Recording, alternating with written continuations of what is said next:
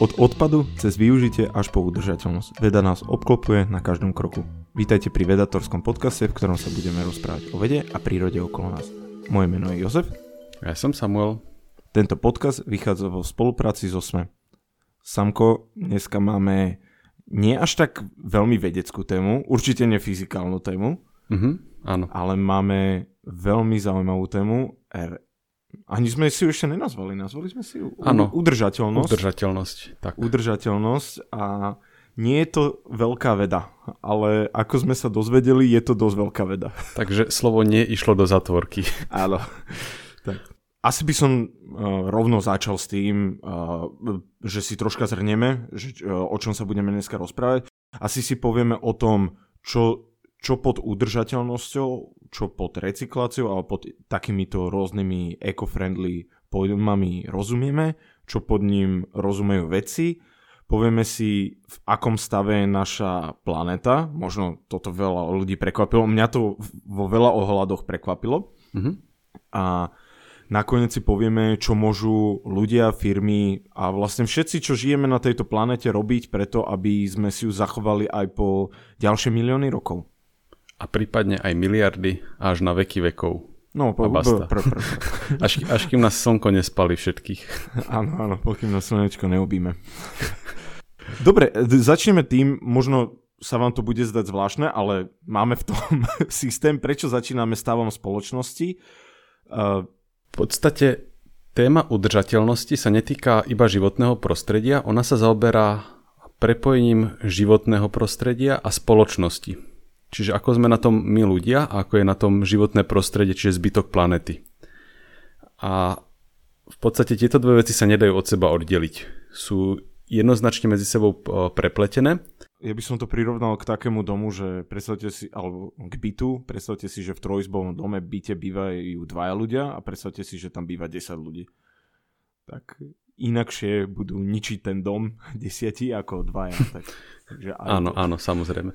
A tým pádom ťa zaujíma, že ako sa bude meniť počet obyvateľov v tom byte, či tam o 10 rokov budú bývať stále 2, alebo či tam niekoho nasťahujú. Takže preto je podľa nás dôležité najprv zhodnotiť, ako sa vyvíja stav ľudstva a potom ako to vplýva na to, ako sa mení stav prírody. S tým, že treba si dať veľký pozor na to, že ľudia majú o mnohých veciach veľmi negatívny obraz a v niektorých oblastiach je na mieste, ale v niektorých oblastiach je úplne mylný. No toto je problém asi našich médií a aj celkovo aj ľudí, že nezaujímajú ich moc dobré správy, ale skôr aj tie negatívne. Áno, to je v podstate taká ľudská prírodzenosť, že negatívne správy sú lákavejšie a to potom formuje aj to, aké správy sa viacej šíria po svete. A preto sme sa rozhodli teda, že v tejto prvej časti, kde budeme hodnotiť stav, budeme čerpať čisto z dát. A je taká stránka, ktorá sa volá, že ourworldindata.org, kde sú... Ako náš svet v dátach? Áno, náš svet v dátach, kde sú proste štatistiky, ktoré nám pomôžu lepšie zhodnotiť, ako sa mení spoločnosť, ako sa mení náš vplyv na prírodu a teda tým pádom aj príroda. Takže sa pokúsime čo najobjektívnejší obraz v tomto ohľade spraviť a uvidíte, že mnohé veci, ktoré sú teraz vnímané, že sa zhoršujú, tak sa v skutočnosti zlepšujú. Len o tom máme nesprávny pohľad. Dobre, tak ja začnem na začiatok. Stále sa vraví, že je stále viacej a viacej ľudí. V Afrike pribúdajú noví ľudia, v Ázii, Európa myslím, že stagnuje aj so severnou, ale že nám hrozí prebytok populácie, tak by som to nazval, že z toho vzniknú vojny, hladomor a tak ďalej. Samko, skúsi tipnúť podľa najnovších nejakých odhadov, že kde by asi ten strop mal byť v roku 2100, že koľko bude ľudí. Teraz máme, myslím, že 7,5 miliardy ľudí na svete. Je to 11 miliard cca. A keby si sa pripravoval na tento podcast. Áno, ale čítal som o tom už aj knihy, takže hej, viem. Hej. A toto ma veľmi prekvapilo.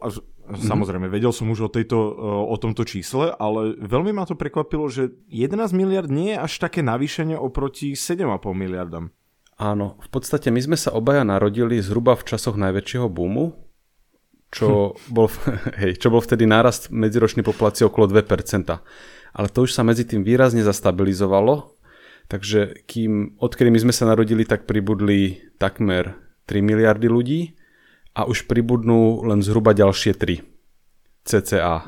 Lebo to tempo sa zastavilo a to tempo už je naozaj spomalené, že to nie je, že predvídame, že sa spomalí, my už sme naozaj ďaleko za tým maximum, čo bolo zhruba pred 30 rokmi a teraz to už dobieha, takže toto nie je až taká náročná predikcia na spravenie. To už sa naozaj deje, teda že nárast populácie sa našťastie ide zastabilizovať na hodnote, ktorú ešte Zem dokáže zvládnuť. S tým, že k tomu je také dôležité vysvetlenie. V podstate väčšina z nás, keď sa pozrie, že koľko súrodencov mali naši prarodičia alebo praprarodičia, tak to bolo často takmer dvojciferné číslo.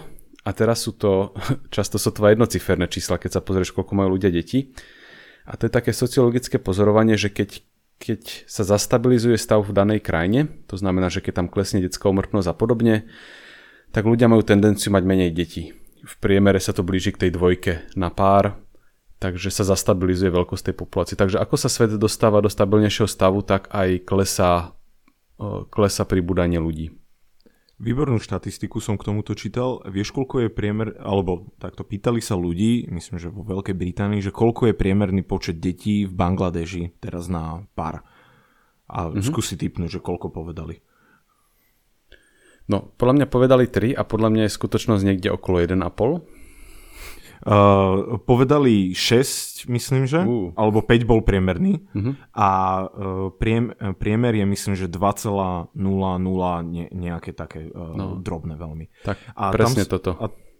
Presne toto, ako si vravel, v Bangladeži bola obrovská úmrtnosť detská, ale za posledných, myslím, že 50 alebo 60 rokov sa už medicína posunula, tie vybavenia, hlavne hygiena posunula, ktorá zabránila vlastne smrti takto mladých detí, kojencov vlastne, čo spôsobilo to, že ľudia, presne ako si vravel, že nemajú potrebu, ako znie to teraz veľmi zle, tak povedať. Znie to cynicky, ale je to tak. Nemá potrebu mať veľa detí, aby mu prežilo veľa detí do tej dospelosti.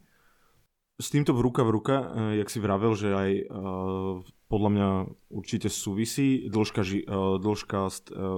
života. Áno, presne. A táto rastie počas, myslím, že od prvej svetovej vojny, myslím, že jediný pokles tam bol počas španielskej chrípky od prvej svetovej vojny a odtedy len rastie priemerná dĺžka života. Začiatkom minulého storočia bola niekde medzi 40 a 50 rokmi podľa toho, kde si sa narodil a teraz je to niekde medzi 70 a 80. Za čo teda samozrejme z veľkej časti môže, že našťastie umiera oveľa menej detí. Takže... Áno, toto si veľa ľudí myslí, že ľudia sa pred 200 rokmi dožívali 50-ky alebo takže 40-ky, ale to nie je tak, že tá priemerná dĺžka sa znižovala vďaka... Toto som napríklad ja nevedel, som si to až pred pár rokmi uvedomil, že to tam len 40-roční chodili a potom umierali proste, že čo sa stalo, ale presne ako hovorí, že tam súvisí to s tou detskou úmrtnosťou a keď tá sa znížila, tak sa zvýšil ten priemerná dĺžka života. Takže to je prvá dôležitá správa na dnes, ako keby to bola taká novinka, teda, že počet ľudí už nebude výrazne rásť. Ešte bude rásť chvíľu, ale to tempo sa spomaluje, takže sa má zmysel baviť o takej udržateľnosti. Keby sme exponenciálne rastli po 100 miliard, tak to môžeme rovno celú tému udržateľnosti v tomto momente zahodiť. Takže, no problém je, že spolu s tým, ako pribúda stále ľudí, narastajú aj také nepríjemné veci, napríklad spotreba energie. A k tomu sa dostaneme ešte trošku neskôr, ale teda aby si už ľudia začali takto všímať, že tie veci sú prepojené medzi sebou. Áno, tá dlhodobo rastie, to myslím, že vieme a už len z toho pohľadu, jak ľudia používajú len svoje okolie. V byte máme o mnoho viacej elektroniky ako kedysi. Aby sme zase neboli len negatívni, tak ešte spomenieme niekoľko dôležitých vecí, v ktorých sa svet zlepšuje vďaka technologickému progresu alebo progresu spoločnosti ako takej. Napríklad klesá množstvo detskej práce. Za posledných 12 rokov to bolo niekoľko percent. Znižuje sa rozdiel medzi tým, koľko zarábajú muži a koľko zarábajú ženy. V mnohých krajinách donedávna boli ženy také, že žena má byť doma a muž bude zarábať a postupne sa to darí vyrovnávať, vďaka čomu sú ženy potom slobodnejšie, lebo nie sú odkázané na mužov. Výrazne sa zvýšila miera vzdelania. Pomer ľudí, ktorým sa dostane aspoň základoškolské vzdelanie, sa prudko blíži k 100%. Akože nie je to ešte tam. Myslím si, že hodnota z roku 2016 bola okolo 16-17% ľudí, že ešte nemá základné školské vzdelanie. Ale to je úžasné. To je super. Za posledné storočie sa toto zlepšilo, z 80% to kleslo na 16%. A naozaj sa to blíži k nule, čiže negramotnosť pomaly mizne. A znova, gramotnosť ľudí oslobodzuje, lebo si môžu nájsť lepšie zamestnania, môžu, pohybovať sa po svete a podobne. Hej. Ja len pre porovnanie, v 1960 bolo negramotných skoro až 40% populácie ľudstva. Takže to, keď si dá niekto, že naozaj to výrazne klesá. Takže to sú veľmi dôležité veci. Ľudia sa boja, že keď pribúda ľudí na planéte, takže sú ľudia hladnejší, napríklad, že stúpa počet hladomorov alebo chudoby. A znova to nie je pravda. Počet ľudí, ktorí žijú v extrémnej chudobe, za posledné storočie šialene klesol z 2 miliard na zhruba 0,5 miliardy, s tým, že ľudí výrazne narastlo. Takže ešte čo do pomeru, tak je to ešte výraznejšia zmena. Takže extrémna chudoba začína byť vzácna, našťastie. Áno, našťastie. Veľmi na tom pomohla Ázia a juhovýchodná Ázia. Čína dokázala ekonomický taký zázrak. A rovnako na celej planéte až na subsahárskú Afriku klesá počet ľudí, ktorí hľadujú alebo ktorí majú nedostatok živín. To číslo klesá a za posledných zhruba 30 rokov to kleslo zhruba 200 miliónov, čo nie je tak veľa, ako by mohlo byť a asi sa k tomu vrátime neskôr. A za to mimochodom bola tento rok aj Nobelová cena, že za ten program, ktorý rozdeľuje potraviny medzi ľudí. Áno, program OSN pre rozdeľovanie potravín, áno. World Food Program, tak. Určite. Tá subsahárska Afrika je vlastne jediné miesto na svete, kde troška sa zvýšila ten hlad áno. ľudí. A to, čo je najsmutnejšie, za posledné roky. Od 2015 sa to zvýšilo. Dovtedy to klesalo, alebo do 2014, ospravedlňujem sa. Teraz keď to lepšie pozerám tú tabuľku. A odtedy to zvyšuje sa nie drasticky, čo je dobré, ale určite to nie je dobrý indikátor. S tým, že problém s jedlom nie je taký, že by sa na našej planete nevyrobilo dostatok jedla, lebo sú krajiny, kde jedlo chýba, napríklad oblasti subsahárskej Afriky, ale potom sú krajiny, kde sa jedla vyhadzuje a dokonca v obrovských množstvách. No. A v tomto myslím, že Európa s Amerikou, z USA má veľmi nepríjemnú prvú priečku. Áno. Že u nás sa vyhadzuje a v Európe myslím, že je to strašne veľa a myslím, že čo k tomu aj dopomáha, som čítal jeden článok, že je rôzne etiketovanie a rôzne štandardy v rôznych krajinách Európskej únie. Že by veľmi tomu pomohli, keby sú jednotné štandardy na jedla, ale akože úplne jednotné. Ono je asi aj veľký problém v tom, že jedlo výrazne zlacnelo. To, čo si môžeš kúpiť za hodinovú mzdu, je oveľa väčšia porcia, tak si ľudia to jedlo nevážia tým pádom. Čo je smutné, ale je to tak. Štvrtina jedla, čo vyhodíme do košov, by zasytila hľadujúcich ľudí na našej planete. Takže... Štvrtina, hej. Čiže to jedlo je, len je v nesprávnych chladničkách alebo na nesprávnych tanieroch, by sa dalo povedať. Povieme si o tom určite viacej, že čo môžu ľudia robiť, aj keď im niečo ostane viacej, alebo možno sa im urodí nejaké viacej veci, že čo s tým sa dá robiť, aby pomohli ľuďom. No, toto boli tie pozitívne správy, že veľa negatívnych faktorov, ktoré znižujú kvalitu života, sa podarilo zraziť, ale mnohé z nich mali svoju cenu, ktorú platíme doteraz. Napríklad na to, aby stúplo množstvo jedla, ktoré sa vyprodukuje, výrazne stúpol počet pesticídov, ktorý sa využíva vo svete. Áno, to je taký jeden z tých diablov, že na jednej strane veľmi pomohol v produkcii jedla, koľko môžeme vyprodukovať, ale na druhej strane pesticídy otravujú vody a zvieratá, čo nie je veľmi vlastne celé životné prostredie okolo nás, čo nie je vôbec dobrý. Hej, áno. Zároveň výrazne stúpa miera územia, ktoré využívame na poľnohospodárstvo. S tým, že nechcem povedať, že problém Zemegule je, že 2/3 sú oceán, ale teda to, čo máme k dispozícii, nie je celý povrch Zeme, je to zhruba 1/3, kým nezačneme vo väčšom jesť riasy, čo mimochodom som ochutnal, je celkom fajn. Však asi aj ty máš nerad na suši tie nori. Len neviem, či by som sa z nich najedol. Musíš väčšie porcie, vieš, medzi to si dáš šunku, alebo čo, sír. Také 5 kg toho. No, čiže nemáme k dispozícii celú planetu na poľnohospodárstvo a to, čo je, nie všetko z toho sa dá využiť. Nie je to obyvateľné, ale aj tak veľká časť toho sa využíva na polia. Z toho asi 3/4 kvôli výrobe mliečnych výrobkov a mäsa. Čiže veľmi veľa spotrebujú. Áno. A teraz je taký paradox, že väčšina polí je kvôli mäsu a mlieku, ale väčšina kalorického príjmu a príjmu proteínov je z rastlín. Čiže z tej menšej časti polí. Čiže keď si napríklad ľudia v niečom upravia návyky, napríklad, že budú jedávať trošku menej mäsa a mliečných výrobkov, tak to umožní výrazne zredukovať využívanú poľnohospodárskú plochu, ktorú potom môžu nahradiť lesy napríklad, alebo obchodné centrá v horšom prípade.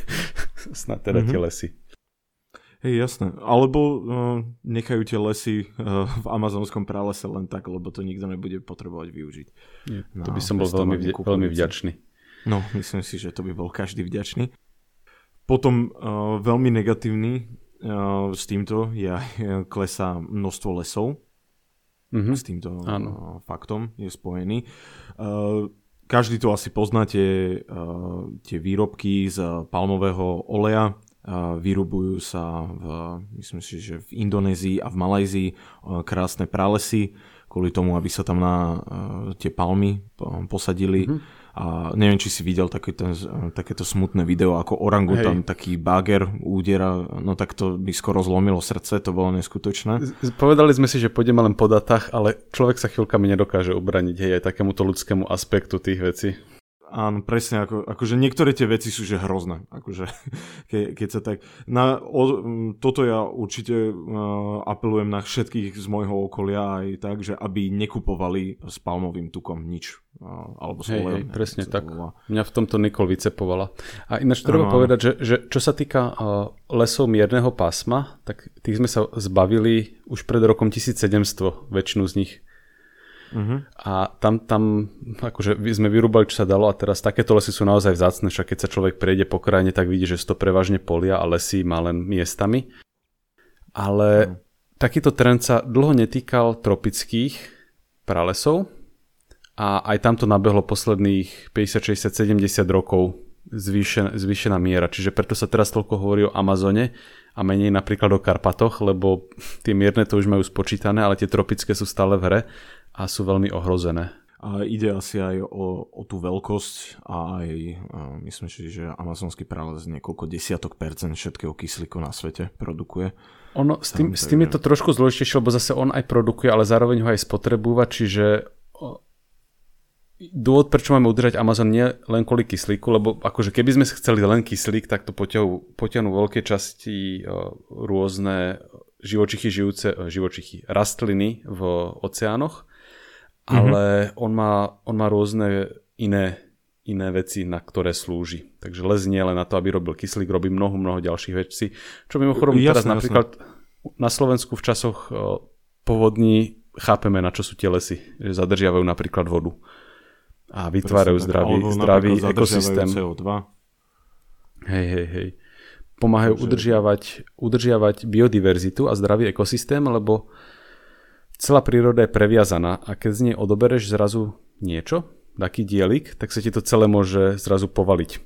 Je také pekné video na National Geographic, ako niekde vypustili vlkov a ako oni zmenili charakter celého územia, lebo vytlačili niečo, potom tam prišlo niečo iné, také rastliny a ako to tam zrazu celé odišlo. Tak to je ukážka toho, že v týchto komplexných systémoch jeden druh môže spôsobiť kaskadu efektov. Takže ohrozovanie biodiverzity môže mať úplne nedozierne účinky. Typickým príkladom v tomto ohľade sú včely, ktoré sú jedným z hlavných opeľovateľov, alebo jedným teda z najrozšírenejších. Keď pesticídmi pozabijeme včely, tak to bude taká kaskada, že dovidenia.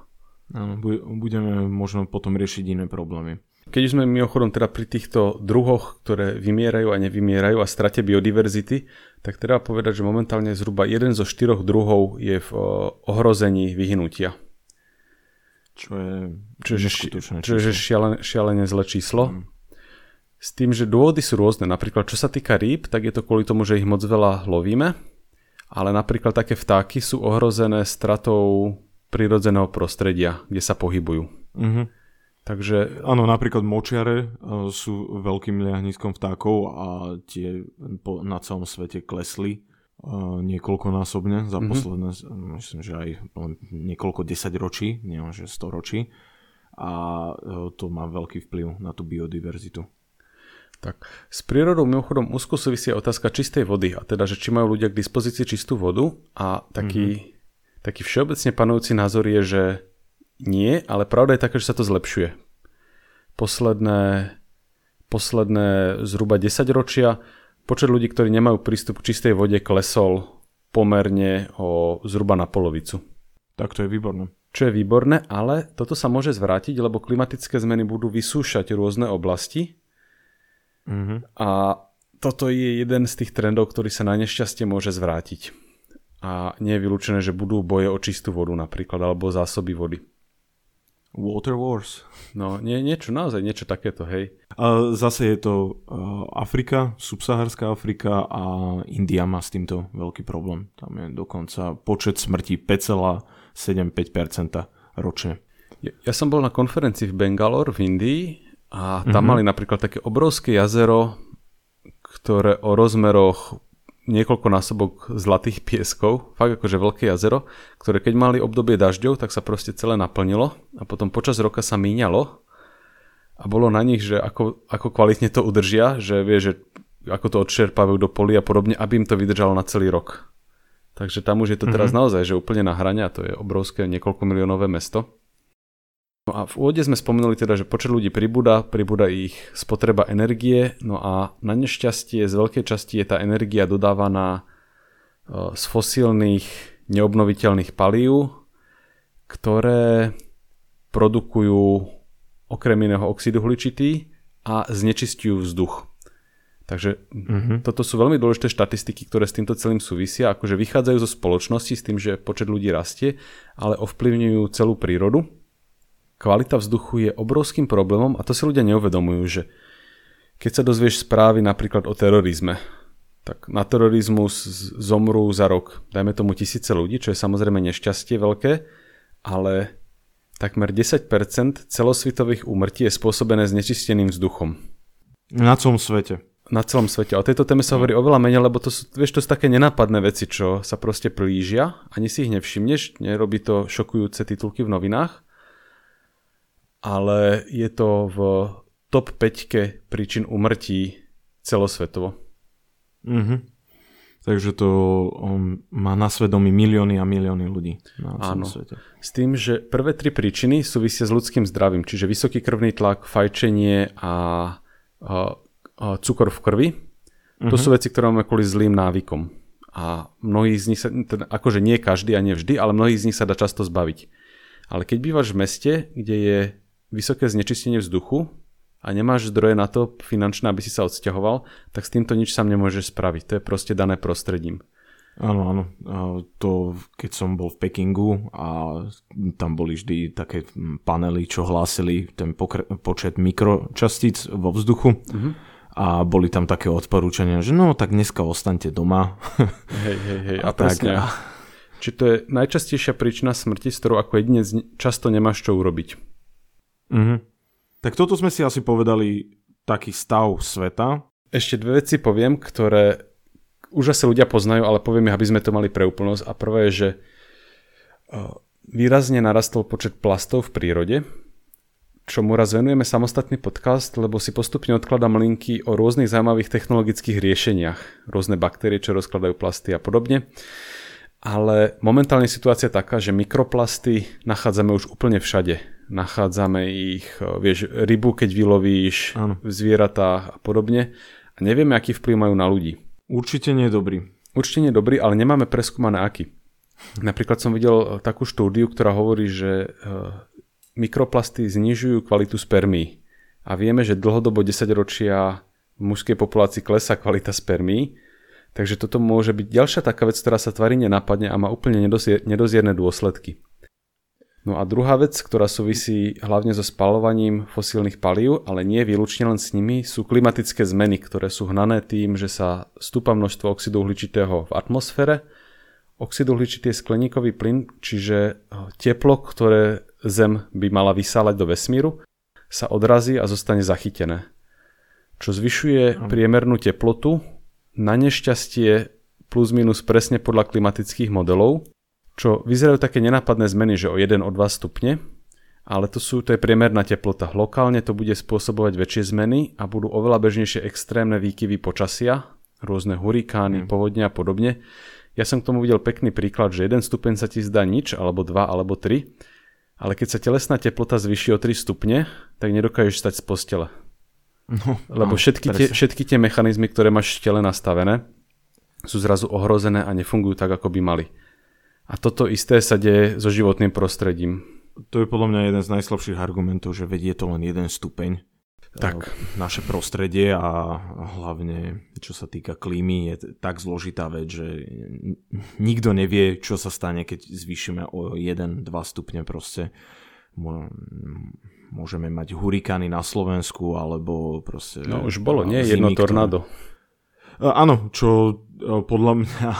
Áno, ale presne. Začnú byť tie tornáda také ako v Kansase, odnášať aj domy. A možno už tedy bude neskoro, aby sme niečo zmenili. Áno, toto je ten problém, že to má obrovskú zotrvačnosť. To aj keby sme teraz všetko prestali, tak ešte 10 ročia sa to bude hýbať tým istým smerom. To je nepríjemné. Korona to myslím, že dobre ukázala, že prestalo sa toľko vyrábať, alebo aspoň zo začiatku, ten márec, február, apríl, prestalo sa vyrábať, prestalo sa lietať hlavne, toľko cestovať, toľko sa necestuje, ale aj tak to nemalo až taký veľký vplyv. Áno. Takže zhodnotili sme to zatiaľ tak, že mnohé veci sa na svete zlepšujú, netreba mať len pesimistický pohľad na vec, mnohé veci, ktoré menia životy ľudí po celom svete. Ale cena, ktorú za to platíme, sa už odráža aj na životnom prostredí a je otázka, ako túto interakciu medzi ľuďmi a prírodou nastaviť tak, aby bola dlhodobo udržateľná. A o tom je dnešný podcast Udržateľnosť.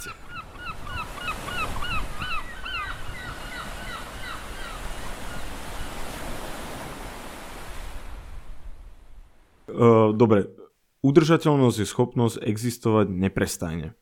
Áno. To je, myslím si, že vie každý povedať, aj keby sa zamyslel, že čo je udržateľné na nejakom vzťahu, alebo na firme, alebo niečo také, si povie niekto, že musí to stále existovať. Nesmie to nikdy dojsť do nejakého nevyváženého stavu, ktorý by znamenal koniec niečoho.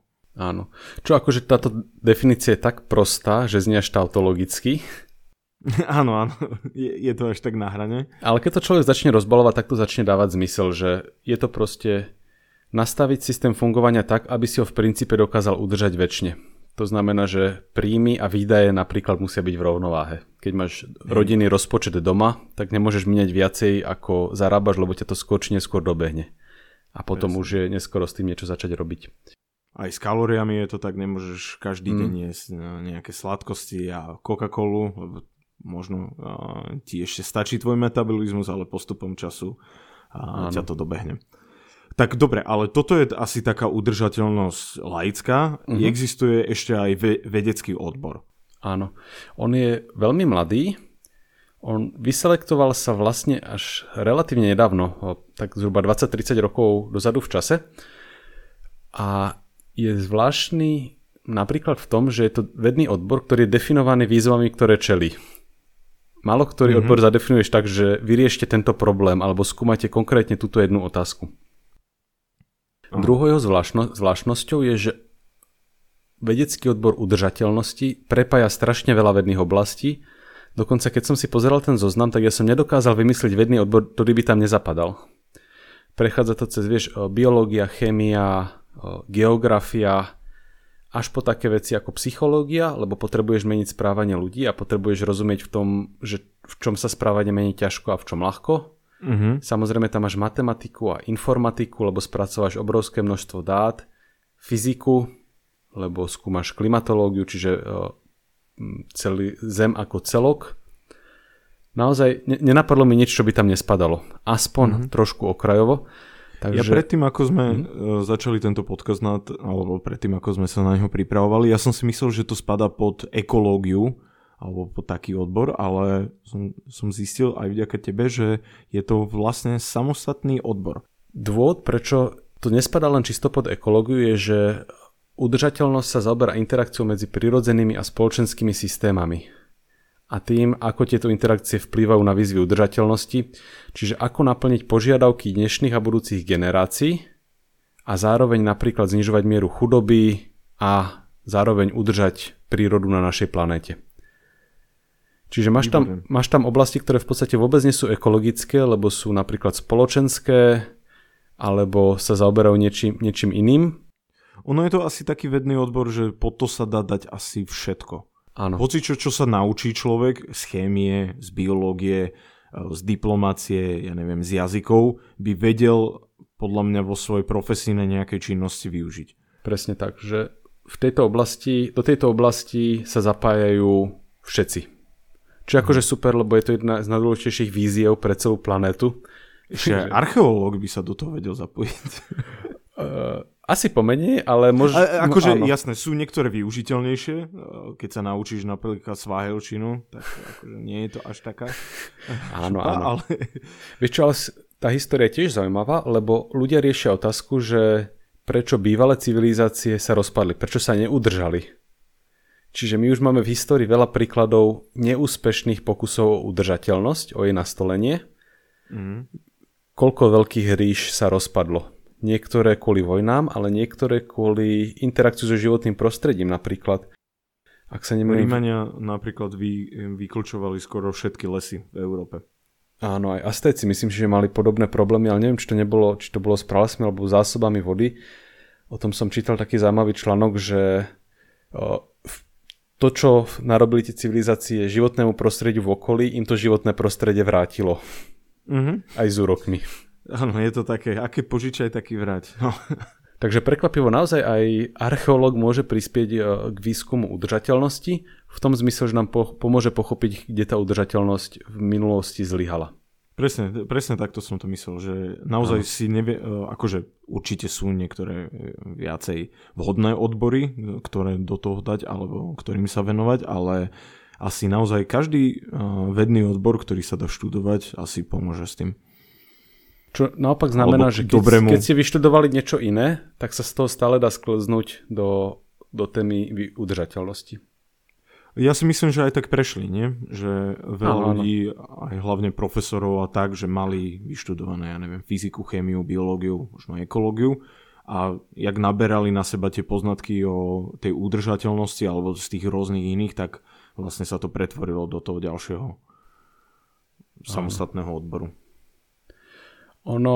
Otázky, ktoré sa snaží táto oblasť odpovedať, ich je samozrejme viacej, ale hlavne ide o to, že aký je ako nastaviť balans medzi blahobytom ľudí a stavom životného prostredia. Samozrejme, že keď ľudia žijú, tak to bude vždy na úkor životného prostredia. Planete by bolo asi lepšie, keby sme tu vôbec neboli. Ale keď už tu sme, tak poďme nájsť taký balans, aby sme to životné prostredie ovplyvnili čo najmenej, ale zároveň, aby sme my boli v stave, kedy sme dlhodobo spokojní. Vieš, aby to nebolo, že my niečo nastavíme a potom sa to o 2 generácie zmení.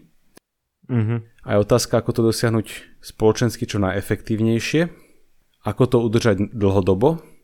A s tým sa spojú potom aj také otázky pre vedcov, že ako to vlastne dobre modelovať, ako modelovať tú interakciu človeka s prostredím, čo sú schopnosti adaptácie, zraniteľnosti alebo prípadne aké sú schopnosti obnovy týchto spoločensko-prírodných systémov, že keď niečo zmeníš, akú odozvu to vyvolá a ako dlho napríklad budú dozvuky tej tvojej zmeny, ktorú si urobil.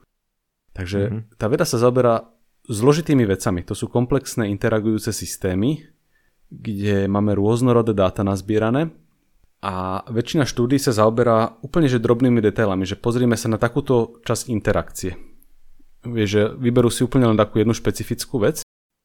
Ale potom sú aj také veľké štúdie, Napríklad som našiel takú, ktorú robila The Nature Conservancy, taký veľký projekt, ktorý prepája rôznych vedcov, ktorí sa pozerali, že ako sa má nastaviť správanie celej spoločnosti, tak aby sme zabránili klimatickým zmenám, ktoré by nás v dlhodobom hľadisku ohrozili.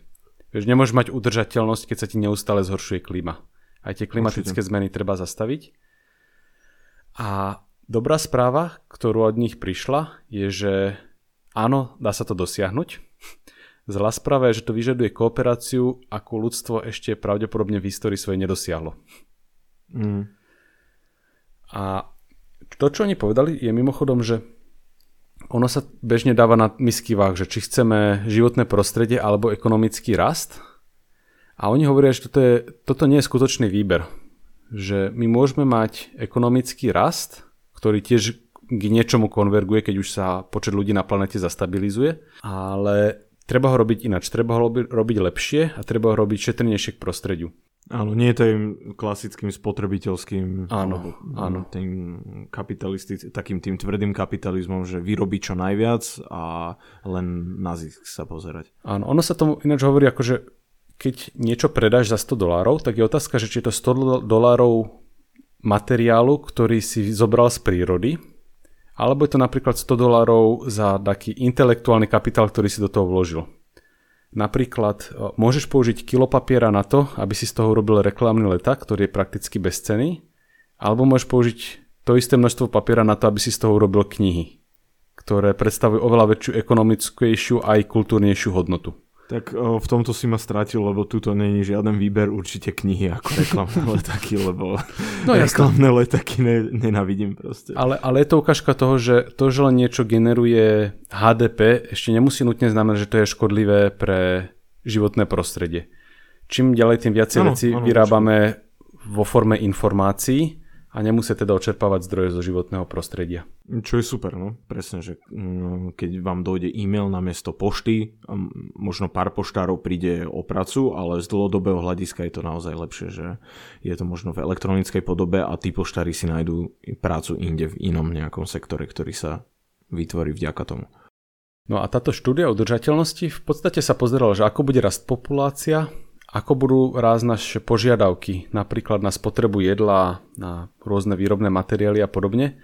A pozerali, že ako to môžeme pokryť tak, aby sme napríklad do roku 2050 nadobudli viac menej udržateľný stav a aby sme napríklad naplnili tie limity, po ktoré sme sa zaviazali v Paríži, vieš, také tie klimatické.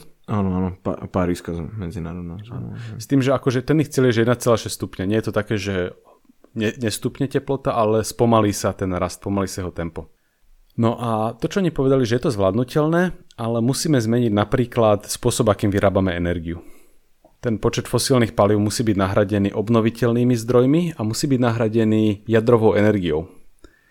Dôvod je taký, že nedokážeme ešte všetko nahradiť obnoviteľnými zdrojmi, ale jadrová energia je k dispozícii už teraz a nemáme nad ňou ohŕňať nosom, lebo oveľa dôležitejšie veci teraz riešime. Mimochodom, o tomto bol náš prvý podcast, nie? Že jadrová energia v čase klimatických zmien. Áno. Úplne prvá epizóda podcastu. Hej, že... Takže shoutout na prvý podcast. Áno.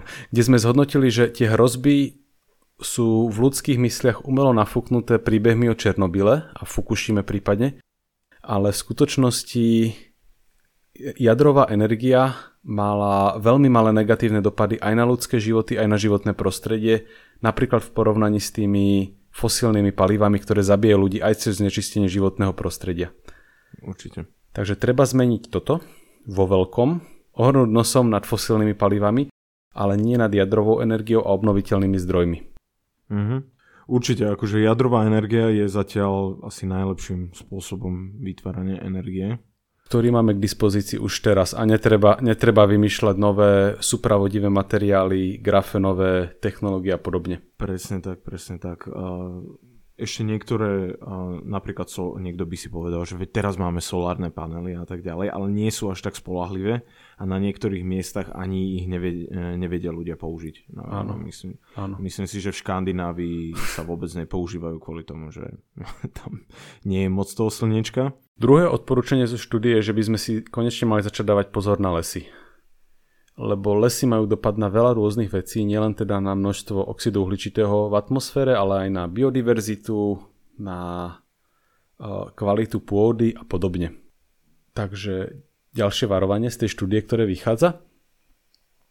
No a teraz je také zaujímavé tvrdenie, že mali by sme lepšie využívať pôdu, ako ju využívame momentálne. Sú miesta na planete, kde sa lepšie pestuje jedna vec, sú miesta na planete, kde sa lepšie pestuje druhá. Takže radšej všade robiť to, čo sa dá a efektívnejšie využiť tú energiu, ktorá je k dispozícii a ktorá vlastne prichádza zo slnečného svetla na našu planétu. A ono sa to nezdá, ale takouto optimalizáciou vieš výrazne znížiť množstvo plochy, ktorú potrebuješ na to, aby si vyrobil potrebné množstvo jedla a tým pádom znížiš všetky tie ostatné veci, tie negatívne vplyvy, ktoré to má. Hej. S týmto je, myslím, že aj spojené, že aby sa spájali niektoré tie podniky, namiesto toho, aby to cestovalo cez možno polku kontinentu, a kebyže sú tie továrne vedľa seba a sú, ale nie továrne, alebo hociaké spracovávania vedľa seba, tak zníži sa aj tá cesta, ale aj môžu využívať možno ten istý spôsob napájania energie a tak ďalej, takže, alebo možno vedia využiť niečo, čo je odpad v jednom, ako energiu. Myslím si, že pri poľnohospodárstve teraz sa robí, myslím, že v Anglicku to tak robia, že stávajú také malé fabriky, ktorých poháňa metán vlastne z fariem? S fariem, no. Hej. Áno, čiže dve také slova sa nám tu začínajú rysovať a to je, že efektivita. Efektívnejšie využívať zdroje, ktoré máme k dispozícii a druhý je, že taká kooperácia alebo koordinácia medzi rôznymi krajinami, aby každá využívala svoje možnosti na maximum a aby sme sa naťahovaním o zdroje neoberali o možnosť prístupu k tým zdrom. Dobrým príkladom sú napríklad ryby v oceánoch, ktoré keď sa lovia nešetrným spôsobom, tak ich proste úplne vyhubíš, keď to robíš nekoordinovane. No a oni v tej štúdii ukázali, že už len koordináciou toho, kedy a koľko rýb sa ťaží, môže paradoxne stúpnuť množstvo rýb, ktoré vyťažíš alebo ktoré ulovíš, ale robíš to udržateľným spôsobom, že všade je to v rovnováhe, že neubúda ich celkový počet, lebo bereš len po takých drobkoch z rôznych častí oceánu, namiesto toho, aby si robil také návalové rybárstvo. Ale znova toto vyžaduje kooperáciu, čiže nie, že každý si robí, čo je mu najpohodlnejšie, robiť to koordinovaným spôsobom, lebo bez toho sa to nebude dať robiť dlhodobo udržateľne. A toto celé to sú samozrejme len také výcuci z veľmi dlhej štúdie, ktorú oni publikovali, ale na rôznych takýchto príkladoch ukázali teda, že dve kľúčové slova pre udržateľnosť je efektivita a je kooperácia. Takže efektivita, jak využívame veci, alebo čo z nich vieme dostať a kooperácia, že aby to robilo viacej subjektov. Áno. Čiže musíme opustiť takú mentalitu, že každý ide za každého, lebo tomto sa niekde hovorí, že problém spoločného rybníka, keď všetci chodia ťažiť do toho istého rybníka a každý chce pre seba čo najviac rýb uloviť, tak to proste vyloví všetky ryby z rybníka a skončil si. Už tam nebude žiadna. Jasné, hej. Majú Takže naučiť sa deliť, naučiť sa organizovať. A efektivita je úplne rozhodujúca a tým pádom potom rozvoj prírody a ekonomia nemusí sa navzájom vylúčovať.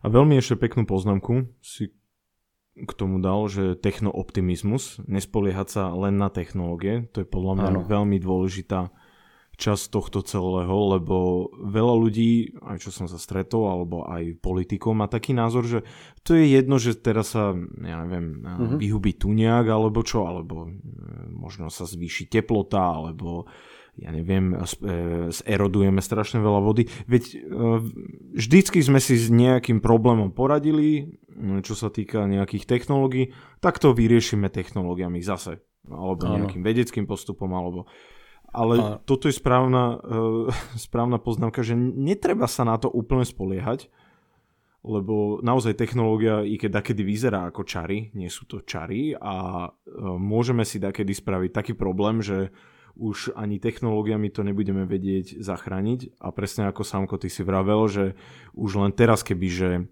chceme zvrátiť tie zmeny klimatické, tak sa nám to už možno nemusí podariť, že musíme byť možno pripravení na to, že sa zvýši o ten 1,6 stupňa, ako v tej Parískej dohode sa rozprávali. Iný príklad s týmto sú tie plasty. Koľko už sme videli takých článkov, že sa objavila zázračná technológia, ktorá nás baví plastov a tie plasty neustále pribúdajú.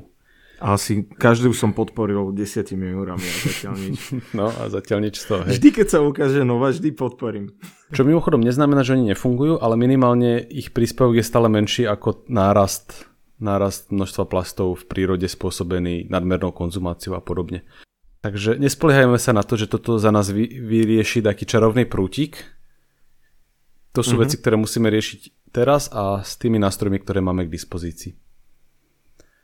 Určite. A tým sa si tak prirodzene dostávame k časti, že čo s tým môžu robiť jednotlivci, firmy a celá spoločnosť. Áno, už nás si posluchači, no čo môžem robiť, aby som zachránil tú planetu? Tak my vám teraz povieme. Nebudeme zachádzať do veľkých detailov, lebo akože je toľko už o tomto podcastov, blogov, neviem čo, vieš, také každodenné zlepšováky. To si nájdete všelikde.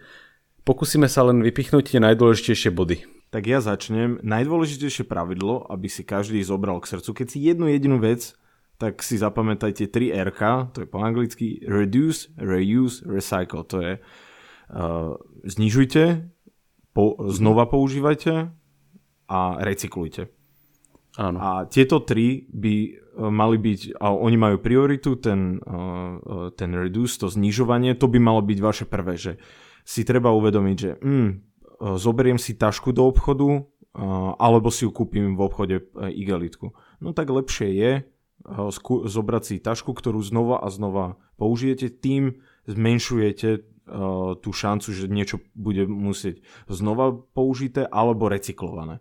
Áno. Potom ten reuse je, že keď už si kúpite tú tašku, tak ju nezahadzujte po prvom použití. Veľakrát sa stáva napríklad, neviem, Samko, či si kupuješ rohlíky alebo tak všetci do tých mikrotienových sáčkov ich balia a to ma strašne hnevá. Kvôli tomu, že ten sáčok je len na to, aby si ho donies z tej krabice, kde sú tie rožky, donesieš ich domov a ten sáčok väčšinou ide do odpadu. Áno, kde buď ho spalia, alebo ho odfúkne niekde do lesa, kde bude 300 rokov hovieť. To je úplne najhoršie. A potom ten recyklovanie je síce super, že recyklujeme, ale nedá sa všetko zrecyklovať. Áno. Napríklad, keď idete do svojej obľúbenej reštaurácie, odporúčam vám, je to zo začiatku troška také nepríjemné, ale noste si svoje krabičky. Ja už som sa to naučil, včera napríklad som si bol zobrať jedlo a som si donesol vlastné krabičky, sklenené mám z IKEA dokonca a pekne mi to nabalili a nemal som žiadne to sú polystyrenové? Neviem, niečo také, hej. No a to sa dokonca nedá zrecyklovať. Takže kebyže tam ide a predo mňou 2 ľudia si brali jedlo presne do týchto krabičiek, ja chápam, že je to jednoduchšie, že nemusí človek na to myslieť a tak, len keď sa aj na takýchto maličkostiach predstavte si, že to spraví 1% z populácie na celej Zemi alebo 1% len z Európy, tak je to zachránené koľko plastu a aj rôznych iných. A to nemusí byť len plast, napríklad problém je aj neviem či si vedel, problém je aj s bambusovými paličkami. Je na jedenkrát použitie. Asi sa spalia potom, nie? Spalujú sa, nepoužívajú sa naspäť a najväčší odberateľ týchto paličiek, na jedno použitie je Japonsko. Čína ich odberá a padne na to niekoľko miliard bambusových stromov, či to sú rastliny? Asi stromy. Neviem, tak ale napríklad Kórea, južná, používa metalické paličky, ktoré sa umyjú a môže ich znova niekto použiť v reštauráciách. S tým, že v podstate tie tvoje 3 odporúčania, čiže zredukovať to, čo využívame, používať veci znova a recyklovať sa, všetky dajú zhrnúť pod hlavičku, že byť efektívny. Lebo napríklad potrebujem jak životu mať 10 tričiek, alebo mi stačí 5. No, vieš, že zrazím to na polovicu a keď to dosiahne rovnaký užitok, bude mať rovnako príjemný život, tak som proste efektívnejší. Rovnako keď niečo použijem viackrát, tak som efektívnejší, lebo to nemusím vždy kupovať na novo a to isté s recyklovaním. Čiže to, čo sa ukazovalo, že platí na svetovej škále, platí o jednotlivcoch. Čiže byť efektívny a zamyslieť sa, že čo naozaj potrebujem a čo potrebujem len kvôli tomu, aby som na niekoho urobil dojem napríklad. To sú veci, ktoré v skutočnosti nepotrebujeme, len máme taký dojem. A tá efektivita sa môže prejaviť napríklad aj v tom, že si vyberám, čo si kupujem, že dám prednosť, idem do obchodu a kúpim si avokádo z opačnej strany sveta, alebo si kúpim, niečo, čo tu rastie. Ľudia si kupujú pomaranče a za domom máme v záhradách jablka, ktoré tu hníjú. Čo je podľa mňa úplne absurdné, vieš, že... Áno, je. Napríklad tohto som ja veľmi vinný, lebo ja jem strašne veľa banánov, som si to uvedomil, ale tento týždeň som si dal oddych od banánov, ale tiež si uvedomujem, že ty kokšo, že celý svet to musí precestovať kvôli mne. Radšej keby, že si dám možno, ja neviem, čo sa tu vypestuje, hruška, jablko, alebo niečo iné. Ale zase, ty si očistil karmu tým, že mňa si namotal na tie krabičky, jak sa to volá, ze záhora? Také, áno, že čo tu od farmárov chodia, takže si občas objednám, nech je niečo miestne, alebo od detka zo záhrady, alebo od našich rodičov zoberiem jablka, figy nosím občas. Takže primárne ľudia by mali využívať to, čo sa najefektívnejšie môže k ním dostať. Tie isté kalórie a tú istú choť môžeš mať oveľa šetrnejším spôsobom. Áno, posluchači, dobre ste počuli, Sámko pestuje figy v Rači v Bratislave. Áno. Doteraz tomu nechcem veriť. Len aby ľudia, že figy povedal? Áno, povedal. Áno, určite s týmto je to celé spojené a obrovským znečisťovateľom vieš, kto je napríklad? Ktorá zelenina? No, neviem. Špargla. Hej? Šparglu, keď človek je, kvôli tomu, že sa pestuje vo veľmi málo štátoch a musí byť dopravená cez obrovské vzdialenosti a veľakrát špargla dlho nevydrží, tak musí byť veľakrát aj letecky prepravovaná alebo veľmi rýchlo. Tak s tým sú spojené naozaj obrovské emisie. A čo si človek povie, že čo som dneska spravil pre svet, že nedal som si mäsko, že síce super, ale tá špargla možno bola ešte horšia ako to mäso. V podstate toto si dobre narazil na takú vec, ktorá sa označuje, že skrytá cena veci. Ty zaplatíš neviem koľko za banán, ale už nevidíš napríklad, že to, aby sa k tebe ten banán dostal, tak boli vyprodukované emisie, ktoré následne vdýchneš. Tie emisie zároveň prispejú ku klimatickým zmenám, ktoré môžu spôsobiť, že za 20 rokov ti vytopí pivnicu. Alebo si kúpiš lacné tričko a máš pocit, že jak si ju ušetril, ale to tričko si odmatkali niekde deti v otrockých podmienkach. No, alebo človek, čo teraz má rakovinu kože vďaka tým farbám. Áno, čiže toto si treba uvedomiť, že ja som sa toto už naučil podľa mňa z veľkej časti, že keď si niečo kupujem, vždy sa zamyslím nad tým, že aké to má ešte iné dopady. A normálne, že niekedy si poviem, že mám chuť na niečo, ja neviem, na taký keksík, aj by som si ho kúpil, ale štve ma, že je v plastovom obale a tak si ho nekúpim. Vieš, koľko vecí som takto prestal kupovať a hlavne, že zeleninu? Že vidím, že šalát je v tomto podľa mňa jeden z najväčších diablov. Proste prečo šalát, hlavka šalátu je znova v plaste zabalená. Akože aj tak umiem ten šalát, alebo ešte horšie pomelo, ktorá má 2 cm šupku. Hej, ale pomelo vysychá strašne, preto sa dáva do toho plastu, o tom som si čítal. No dobre, je v tom plaste, ale na tom je ešte sieťka plastová. To už neviem, no. Väčšinou. Akože... Hej, možno niečo kvôli preprave, ale akože ešte prižmorím očko, ale v Írsku som už videl také veci, že ošupaný pomaranč zabalený v plastovej krabičke. A to už je... Toto je v Ázii strašne populárne. Takže... Kúsky ovocia zabalené v plaste. Takže cena v eurách nie je jediná cena, ktorú platíme za veci a treba na to myslieť, lebo sa nám to bude neskôr vracať. Prípadne tú cenu už teraz za nás platí niekto iný. Určite. Takže ponaučenie pre ľudí, byť efektívny, reduce, reuse, recycle. Aké je ponaučenie pre firmy? Pre firmy asi ťažšie ako pre ľudí, ale ja by som to tak povedal, že ľudia veľmi dobre reagujú na to, keď majú výber medzi... Samozrejme, vždy sa dostaneme na cenu, niektorí si nemôžu dovoliť nejaké recyklované veci alebo nejaké veci, ktoré sú ekologicky spravené. To ja chápem. Ale ja som za to, aby bol výber pre ľudí, ktorí chcú, alebo chcú to podporiť, alebo chcú tak žiť.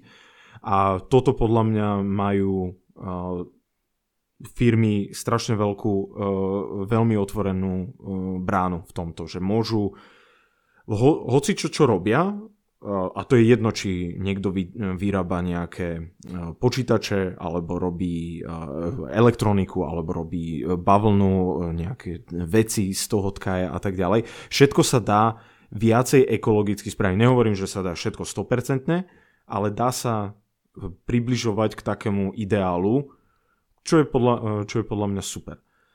Ja by som mal ináč povedať, že v niečom je ponaučenie pre firmy také isté ako pre ľudí, a to je, že byť efektívny. To znamená, že len to, že si niečo môžeš dovoliť robiť lacno, tak to neznamená, že by si to mal robiť a už to božne vo veľkom. Veľa firiem si napríklad povie, že rozpočet na občerstvenie pre nich zanedbateľný, tak nakúpie 1 000 000 plastových fľašiek namiesto toho, aby sa niekde pilo, voda z kohútika. Mm-hmm. Čo sú akože na jednej strane drobnosti, ale to sa nás číta. Pravdu poviem, ja som robil v kancelárii, ktorá mala do 10 ľudí a jednu dobu sme kupovali minerálky každý deň, alebo sme si nechali doniesť a nebola to drobnosť. Keď si predstavím naozaj, že firmu, ktorá má niekoľko tisíc zamestnancov a dávala by vodu v plastových fľašiach, alebo zabezpečovala pitný režim takto, tak trebalo by to odfotiť, že koľko to je fľaší, lebo to by boli neskutočné tóny podľa mňa mesačne.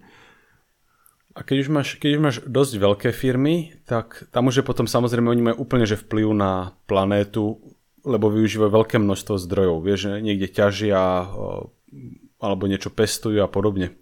Čiže tam sa môže ukázať, že veľká firma robí veci tak, aby ich robila ekologicky, alebo ich robí tak, aby proste maximalizovala svoj zisk.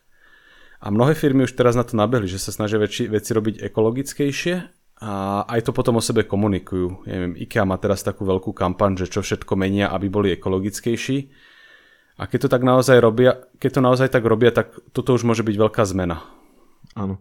Mne to napríklad udrelo do očí kvôli tým nemesovým guličkám.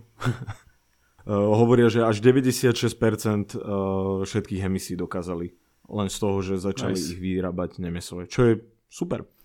Hej, ja som nikdy nebol úplne veľký fanúšik tých guličiek, ale tieto som ochutnal a boli tak toto fajn. Nebudeme kamaráti sa posledný diel podcastu.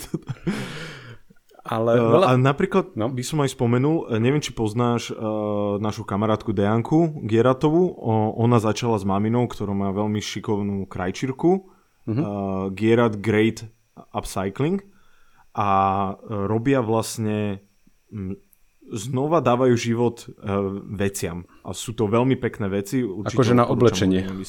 Áno, na oblečenie. Hej. Mňa moda obchádza, ale ich som zaregistroval. Oni sú z Rače tiež, nie? Áno. Hej, toto je taký račanský podcast. Hej. A mne sa na tomto veľmi páči, že robia niečo ekologické, lebo tak to sme spomínali, že recyklovanie je jeden z tých 3 bodov, ale zároveň to aj komunikujú a vysvetľujú, prečo je to ekologické a prečo je toto dôležitý aspekt. A pri veľkých firmách sa často hovorí, že či to oni nerobia iba na oko, že to hovoria, že sú ekologické a v skutočnosti nie sú. A ja som zastanca myšlienky, že dokonca aj keby to niektoré firmy robili iba na oko, tak je to dôležité, lebo ľuďom komunikujú, že ekologické správanie je dôležité. Že keď ti výrobca žiaroviek opakuje, že má šetriť energiou, tak sa ti to niekde dozadu zarie v hlave a už na to budeš myslieť a spomenieš si na to, aj keď budeš odchádzať z miestnosti, že vlastne máš vypnúť svetlo, lebo je tam zbytočné. Určite. A takéto drobnosti podľa mňa prispievajú k tomu celkovému, lebo si nikdy neuvedomí, že naozaj tá veľká zmena začína od jednotlivca. Áno. A ono sa v podstate hovorí, že my nepotrebujeme, aby zo pár ľudí tieto veci robilo dokonale, ale potrebujeme, aby ich všetci robili aspoň dosť dobre. Vieš, nemusíš byť zero waste, nemusíš byť 100% ekologický vo všetkých aspektoch a všade chodiť peši. Toto bol kedysi inak argument pri recyklácii, že ja nerecyklujem, lebo neviem ako a že nechce sa mi to učiť a že musím mať nový kôš a tak. A presne tento argument vlastne na to padol, že nemusíš to robiť perfektne, no dobre, tak sa pomýliš párkrát, že hodíš, ja neviem, plechovku, teraz ja neviem, kam má ísť do plastov alebo do papiera, tak stalo sa proste, ale je to lepšie, ako kebyže robíš nič. Tak. Čiže netreba sa hanbiť za to, že človek nerobí všetko dokonale, ale každú vec, ktorú urobí, a keď každý z nás urobí aspoň niečo, tak sa to nasčíta na obrovský efekt. A čím sa teda prirodzene posúvame do ďalšej časti, že čo máme robiť ako spoločnosť v otázke udržateľnosti. A tam je podľa mňa jediné ponaučenie, ktoré sme my dva schopní dať, ktoré sme vyčítali z tých materiálov, ktoré sme si naštudovali. A to je, že ide o globálnu výzvu, ktorá sa teda nedá riešiť izolovane. Toto si nemôže každý vyriešiť na vlastnom piesočku, lebo keď to urobí len polovica krajín a druhá polovica sa na to vydlabne, tak ten efekt sa aj tak vytratí. Musia to robiť všetci a musia to robiť koordinovaným spôsobom, čiže musia z týchto vecí existovať rôzne medzinárodné zmluvy a musí sa dohliadať na to, aby boli dodržiavané. Určite. Toto je taký bežný protiargument, že na čo to budeme robiť my v Európe, keď Ázia si robí čo chce, ale zase pravda je taká, že... Presne toto som chcel povedať, to je ten jeden z najhlbejších argumentov, ale OK, pokračuj, prepáč. Lebo napríklad my sa musíme zamyslieť tým, no nemá Čína napríklad toľko emisí, lebo vyrába veci pre nás. Vieš, že keď si pozrieš etikety na kope veci, tak je to vyrobené v Číne.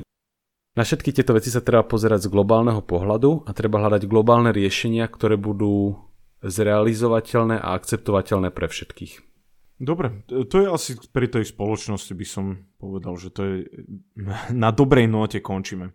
Určite by som nebol negatívny a určite by som mal dobré očakávania od budúcnosti. Ja určite mám, že dokážeme sa popasovať s každou výzvou, bude nás to niečo stáť, ale myslím si, že to nakoniec zvládneme. Presne tak, čiže dúfam, že sme nezanechali negatívny dojem, že sme nastolili aj tie veci, ktoré sa zlepšujú a dali sme také tie hlavné kľúčové slova, na ktoré by ľudia mali pozerať v téme udržateľnosti, a to je teda tá efektivita a kooperácia. Máš ešte niečo, Samko? Nie, to už je všetko. Dobre, tak ja veľmi pekne ďakujem našim všetkým posluchačom, že ste nás dneska počúvali pri tomto troška smutnom, ale aj troška zábavnom podcaste. Dúfam, že sme vám moc nepokazili deň. Dúfam, že sme vás inšpirovali. To by nás najviac potešilo. A to by nás veľmi potešilo. Môžete nás podporiť cez Patreon. Hrnčeky sa ospravedlňujem, už sa všetky minuli, ale už pracujeme na ďalších, tak môžete potom objednávať, keď dáme výzvu.